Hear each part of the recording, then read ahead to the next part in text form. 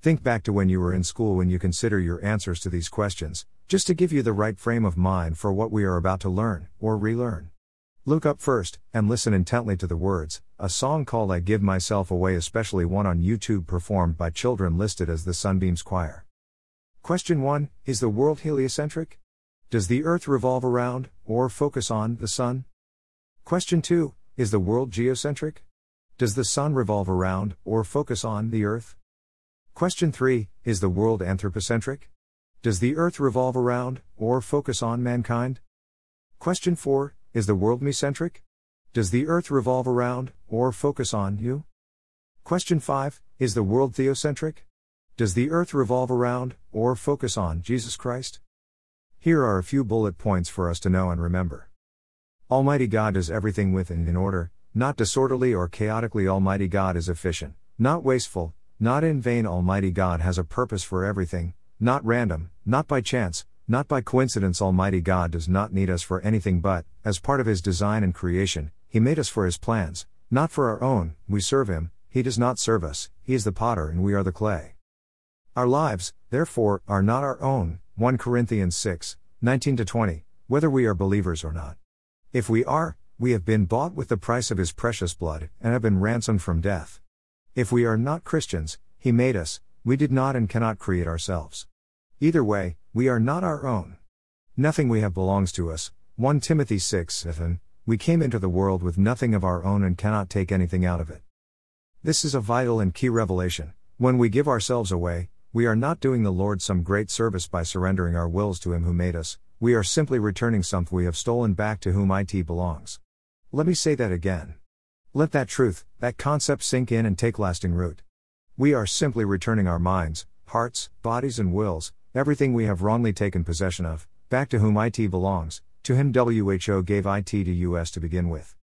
Now, we can be used by Him, for the purposes for which we were made. Remember, we were not randomly created to roam the earth and do whatever we want, and then one day die. We were made by Him, for Him and to fulfill His plans. Remember, Jehovah is efficient, He doesn't do anything with no specific reason or strategy in mind. Question, according to 2 Timothy 2, 20-22, were we made as dishonorable vessels or as honorable vessels? Were we created to be used for dishonorable purposes or for honorable purposes? Question, are you silver and gold right now in your life? Or are you wood, stone and clay? The Lord Jesus Christ spoke about what happens with the useful and the unuseful, the honorable and the dishonorable. Question, if you buy something like food, or a toy, or a tool, and it doesn't taste right or it doesn't work like it's supposed to, for the purposes which they were made or cooked or bought, what do you do with it? Matthew 13:30 says, let them both, weeds and wheat, grow together until the harvest, and at harvest time I will tell the reapers, gather the weeds first and bind them in bundles to be burned, the dishonorable vessels, the ones for dishonorable use, but gather the wheat, the honorable vessels, the ones for honorable use, into my barn. John the Baptist talks about Jesus in Matthew 3:12 saying, He will clear His threshing floor and gather His wheat into the barn, heaven, the kingdom of God, but the chaff He will burn with unquenchable fire, hell, the abode of Satan, his demons and the unsaved.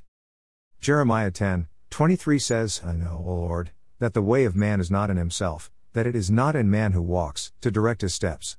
Question, what does this mean? It means that the knowledge, desire, will and ability for man to order his own steps, live out his life, rightly is not in him, that he does not possess it. We just learned that the dishonorable vessel cannot be used and must be thrown away, and that the chaff will be bundled up and burned, thrown into hell by himself, his own choice not to be used, his own desire not to be transformed, to remain in a dishonorable condition sinful. And we learned that it is not within the grasp, understanding and ability for humans to be honorable, to be 100% pure wheat. So, we need to be saved. We need to be cleansed. We don't want a reaper, we want and need a Savior. That is Jesus Christ, the Messiah.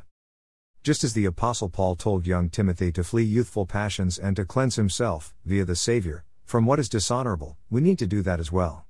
We need to hear Jesus' voice and follow after Him, to the end.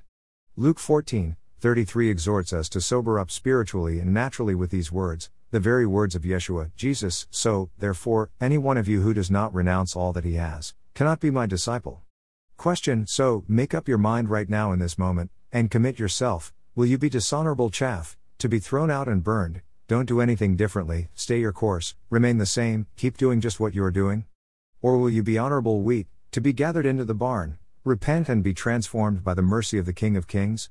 Joshua, Moses' successor, put it concisely this way in chapter 24 and verses 14 to 15, Now therefore fear the Lord and serve him in sincerity and in faithfulness. Put away the gods that your fathers served beyond the river and in Egypt, and serve the Lord. And if it is evil in your eyes to serve the Lord, choose this day whom you will serve, whether the gods your fathers served in the region beyond the river, or the gods of the Amorites in whose land you dwell. But as for me and my house, we will serve the Lord. Today is the day of salvation. The kingdom of God is at hand. He will come like a thief in the night, in an hour no one knows. Don't be locked out of the wedding feast. Once the doors close, they will not reopen. Choose life for yourself and for your children. The way has been made. The ransom and bail have been paid on your behalf. Confess your sinfulness. Acknowledge your guilt.